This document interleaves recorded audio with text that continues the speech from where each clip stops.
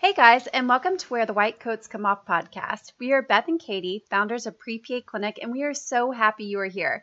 If you are pre-PA, then you are in the right place, and we are so excited to help you get accepted to PA school. One myth out there is that you have to be a perfect candidate to get accepted to PA school, and we are here to tell you it is simply not true. We have years of experience working at PA schools, reviewing CASPA applications, deciding who to interview, and deciding who to accept. And guess what? You can absolutely get accepted to PA school without perfect stats. And we are here to show you exactly how to apply to PA school the right way so you can get accepted.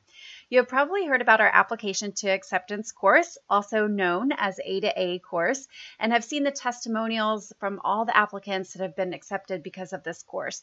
A to A is invaluable for showing you how to pick the right PA schools that value your strengths and are more willing to overlook weaknesses, creating your strongest application that stands out to programs so that they are really excited to interview you, deep diving into each and every part of your CASPA application to make sure you are highlighting yourself the right way, how to answer interview questions so you crush your interview, and so much more. We literally walk you through creating your strongest, most competitive application. So if you haven't joined A to A yet, definitely get in and let's put together your most outstanding PA school application. We are so excited to see you in the private A to A group and can't wait to hear which PA schools you land interviews at and where you decide to attend. Sign up in the show notes. Now on to today's episode. Today, we have an amazing PA here who's going to talk about his struggles to get into PA school, some of the things he dealt with. He's a self-disclosed, non-traditional student, and he is willing to share his story with you to motivate you. So please help me welcome Elijah to the podcast. Elijah, thank you so much for coming in today and sharing your story. Thanks for having me. I just really wanted to get this out there to help kind of motivate and give hope to those who are in my shoes, or if not worse, because there's a lot of people out there with stories like this, and a lot of them have given up or are starting to lose hope, and I just kind of want to be that beacon of light to help give them hope, that you can do it. It is possible. I absolutely love that. Yeah, we're going to really dive deep into some of these thoughts, determination, hope, and all these amazing attributes. But to get started, for listeners who don't know you, can you tell us a little bit about kind of your non-traditional path to PA school and some of the struggles that you dealt with?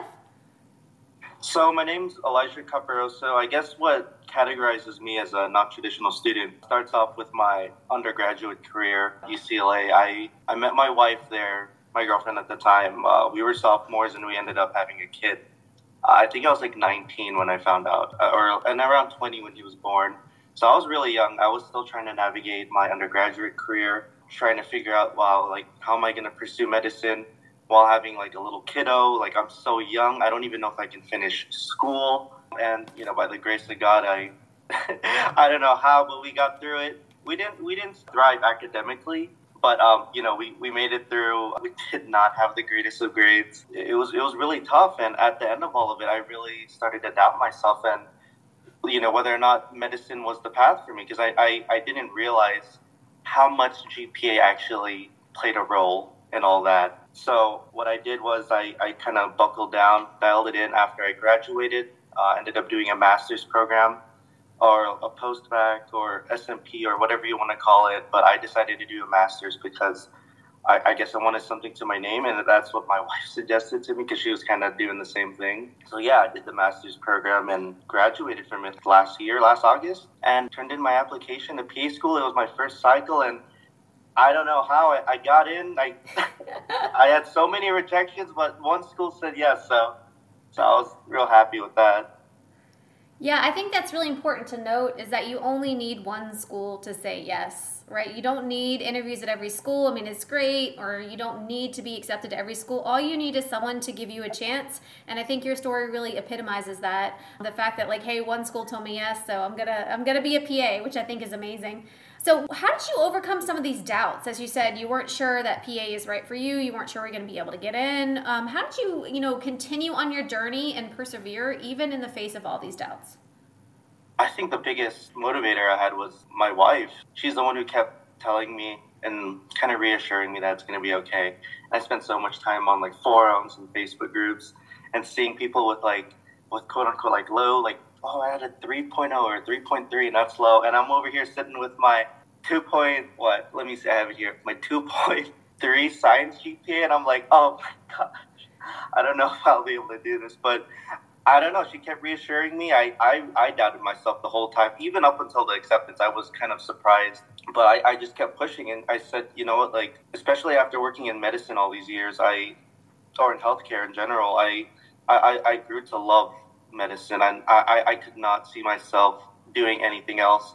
So I knew I had to overcome the struggles that I had in my undergraduate career and try to show AdComs that I am worthy. I have a lot of academic potential as a PA student. But yeah, there's a lot of doubts every single day up until I got the acceptance. Even now, I'm still trying to process it. Sure. Yeah. It sounds like you have an amazing partner in your corner, though, who's just really supported you the whole way. Yeah. Ever since I met her, like we've been classmates ever since our undergrad. We were classmates at UCLA and classmates during our masters because that was the way we wanted to overcome our low GPAs. Hers was a little higher than mine. Granted, she was a lot smarter than me, but she kind of struggled in undergrad too. Not as much as I struggled. She's a lot smarter. But yeah, having her in my corner and family support really, it really takes a village to make it to this point. Yeah, and I think that's such a true statement is to find those people who support you, because we hear from listeners all the time that, oh, my undergraduate advisor said don't even try, or, my best friend was like, you're never going to get in, it's so competitive. So did you have anybody who kind of told you those things or reiterated those things to you? And if so, how did you stay determined and positive in the face of these people who doubt you or who told you not to even try? Oh my goodness, yeah, that did happen once. And after that happened, I never reached out to a program ever again. I'm not going to disclose who they are, but I was looking for local schools in where I lived, and I got in touch with I guess a PA advisor. I'm not too sure what their role was. This was years ago. This was like 4 or 5 years ago. And they were saying like, oh, like, I told them like, hey, I have this really low GPA. Should I still apply? And they were like, he basically told me that, oh, we're not going to even look at your application. Like, before you even, like, get in touch with us, go do, like, a postbac or something. And, like, I didn't know what to do. I didn't even know what a postbac was. I didn't really get much guidance. Basically, he wanted me to come back with something to show for before I could apply. And even now, even after finishing the master/postbac, I still don't qualify for that school's minimum. So, so here I am. Glad I don't have to reapply again, because it would have been such a struggle this year with confidence alone. Yeah, and I think that's really important to kind of mention and to highlight for our listeners that if you don't meet the minimum requirements for a school, obviously you can't apply there. But there's over 300 PA schools in the United States. So all you need to do is find one that fits you, just like Elijah did. He found one that kind of fit his needs, it fit his background and experiences. And that is one thing we harp on all the time. We think it's one of the most important ways to increase your chance of getting to PA school is to apply to the right school. So I'm so glad that you highlighted that. So when it came to your master's, you said you got a master's. What was your thought about like, hey, what should I get my master's in, or why am I doing this master's, what it's going to show and portray about me? Because we have a lot of students ask if, hey, should I get a master's? Because maybe they're in similar situations to you as they have a lower GPA. So what is your advice and recommendation on that? Choose do research on a master's that would really interest you, whether it's like physiology or like nutrition. The one I personally chose was nutrition. There was no real interest besides fixing the GPA. My wife was the one who suggested it. She was like, hey, let's do this master's. And I'm like, okay, let's do it. But, I think also with where I was at in life, I was working at a holistic medicine clinic, and they really emphasized nutrition. And I don't know, at the time, like it seemed like it fit well with where I was in life. And nutrition is such a big part in healthcare, such a holistic part of healthcare that I felt like growing up, not many of my PCPs went over at all. Yet it plays such a big role in healthcare in such a holistic aspect. So at first, initially, I did it because my wife told me to. She's the boss. But at the end of the day, I'm glad that I did it, because not many providers, or at least healthcare providers, utilize nutrition in their care plan. At least not from what I know growing up. Yeah, I think that's so true. And, it's becoming more and more obvious that nutrition really integrates with overall health and, holistic health and all that. And so I think that we are sort of transitioning to learning more about that, really really, as medical providers, integrating that into our practice, but it is a slow process. So I love the fact that you have that foundation. I think that that's going to really serve you well when it comes to things like post-op nutrition or, chronic diseases and how to prevent them. Nutrition plays a big role. So that will definitely be super helpful in PA school. So besides doing the master's, do you have any other advice for students who are struggling with things, for example, like low GPAs or low patient care hour or something like that have what they consider a weakness in their application? What are some other advice that you'd give these students? Gosh, and I don't know if I'd be a good advisor on this because I literally only got one interview, so I don't know if I'm the most qualified, but at least what I did in my position, I knew that I couldn't afford anything less than a B. I had to get an A in my master's, and all those classes I ended up retaking because they were also expiring. So basically just making sure you get those A's. Like if you have a GPA like mine, like I'm talking sub twos. I think when I started I was like a 2.1 or something like that. There can't be any leeway in your grades at that point. There's no room for flexibility. You have to get those A's. You have to show that upward trend. And I think that's what the school that accepted me liked. They saw, not only my story of having this kiddo so young and staying involved in college, but they also saw this upward academic trend, and not just academic trend, but also upward patient care trend. So I started off as a scribe, and I also showed this upward progression with my patient care experience, and then eventually did my EMT, and from my EMT eventually, delved into other things, and now to where I feel like I'm at the peak of my scope of practice, which is in the emergency room. You just have to show that upward trend in all aspects of your life. It can't just be grades.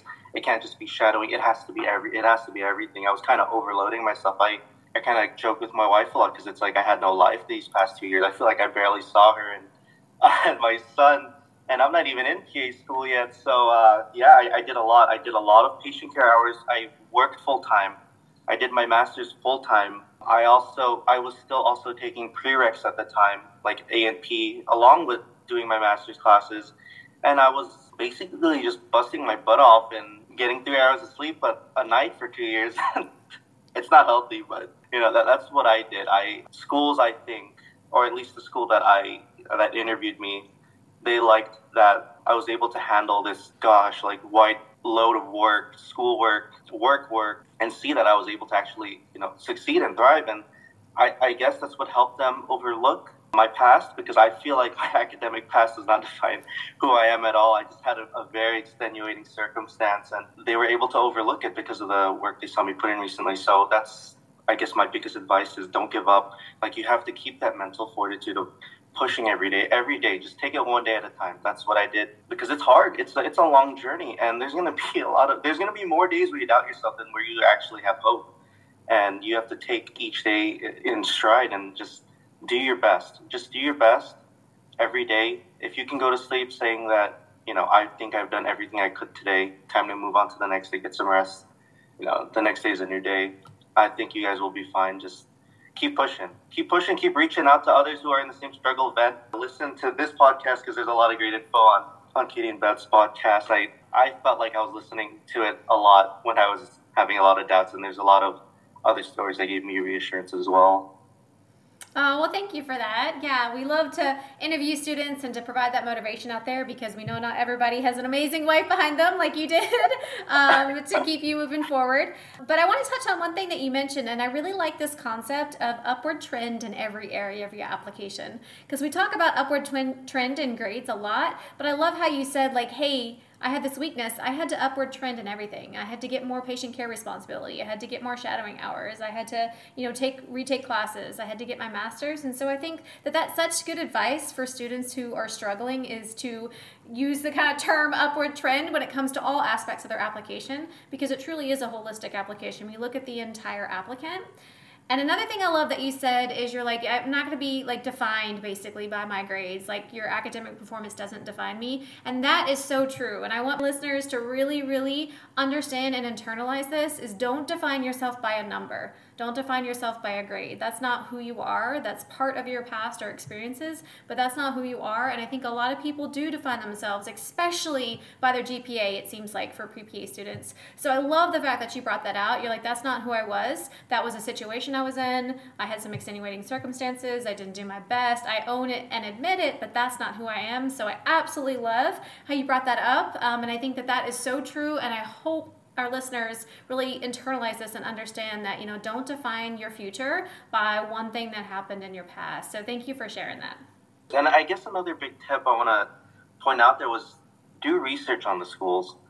Doing research on the schools I had to apply to, at least, it was like another feat in it of its own. You have to look at schools that'll look at you. So what I liked about the school that that accepted me was they had a specific supplemental that said, hey, if you don't meet our 3.2 GPA minimum, like, can you explain, what happened, what are the circumstances? And the fact that they have questions like that, you really want to take time to answer those questions, because I really just told them the truth of my story. Like, I had a kid, I didn't do well, but here I am now, and I want to try to prove it to you guys that I proved to myself that I could do this. So really take the time to do research on the schools that you're applying to, because you don't want to apply to schools and they're not going to even take the time of day to look at you. Like, that's just disheartening. I mean, I have had 11 of those rejections this cycle, and thank goodness I only had to go through one cycle of it, but I don't know if I could have gone through like another double digits worth of more rejections for this next cycle. Yeah, it can be really hard to stay positive in the face of rejections, but I really feel like you have a strong, solid, reason of why you want to be a PA, always been interested in medicine, and it sounds to me like you had the determination to do what you need to do, taking classes full time, getting your master's, working, all those things, all with the kid at home. That is truly amazing, so kudos to that. Thank you. Speaking of a kid, okay, so we get a lot of PA students each year, and some of them do have children at home. I would say it's not like super rare, maybe one or two in every class who have some kids at home. Sometimes it's a second degree or a second career for them. So what is your kind of plan, if you don't mind sharing, of, okay, hey, I'm going to be in PA school. It's going to be this rigorous postgraduate training, and I'm going to have a kid. So what is your plan in PA school, or how do you think maybe it'll affect your version of PA school compared to maybe some of your compatriots that don't have children or that responsibility? Oh gosh, I identify so much as a family man now, even though I'm young. I'm like that weird young guy that has a kid and doesn't really like going out. That was me during college too. So I'm okay with that. I prefer to stay home. I'm such a home. I love going out, but I love staying home. With regards to, I kind of found that path myself in doing this master's and working full time these past couple of years. I kind of found my niche in my habit of living in my everyday life. I was able to find that balance truly, and that is something I touched up on in my application too, just finding that balance. And I don't feel like I'm gonna feel sad that I don't have as much time or free time as my classmates, because I've been living this for a while now, and it's just kind of been my truth since I was 19. I had to learn fast, I had to grow up fast. I don't think it's gonna affect me in any way with regards to actually being there for my son and my wife. It's definitely going to be hard, because we've had the support of my family back in California when we were in our doing our undergraduate. We had her family here in Arizona when we were doing our master's, and now it's a completely different story. We're moving to the other side of the coast, from coast to coast, going to the East Coast now, and we have no family there. So that's going to be a big struggle for us. It's going to be hard to adapt without any family, but me and my wife, we have a game plan. We've talked about this. We've kind of prepared for this. Especially with where I was applying, she knew oh my goodness, we're not going to be near any family at all. But that was just the situation, the hand that we were dealt. With regards to actually thriving through PA school, it's just going to be a lot of open communication between me and my wife, and she has a mutual understanding. She knows what medicine's like. She knows what school's like.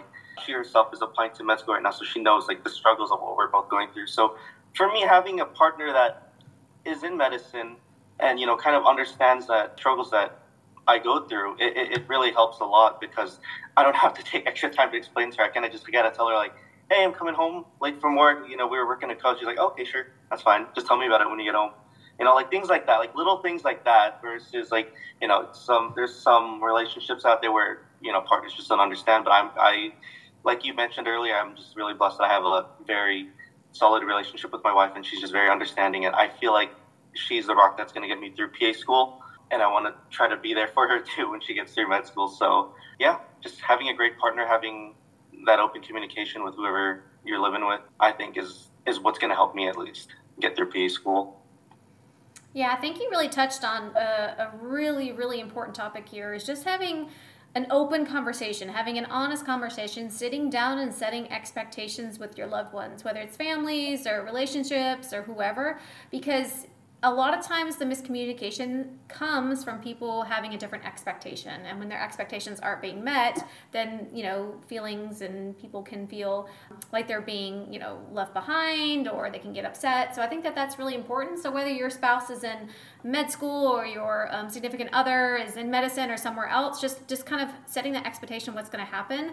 And I think that's really important to do before you go to PA school, just like you have been doing. Just let them know, like, hey, I'm going to be busy the next 2.5 years, but then I'm going to create this life for us. And so I really think that's really important if you're in a stable relationship to have that communication and just let them know what to expect, and that way it doesn't blindside them. So great point. I also loved how you prepare. Preparation is key, and I think that's so important too. You guys have prepared what we're going to do, how we're going to take care of our son, like what is her role, what is my role before we move across the country. I think that, again, I think that's key, especially in your situation, because you have more than just yourself to worry about. You have a family, as you said, so you have a lot more moving parts when it comes to that. So those are two things really, really highlight. I think that is really, really smart of you to kind of set yourself up for success in PA school.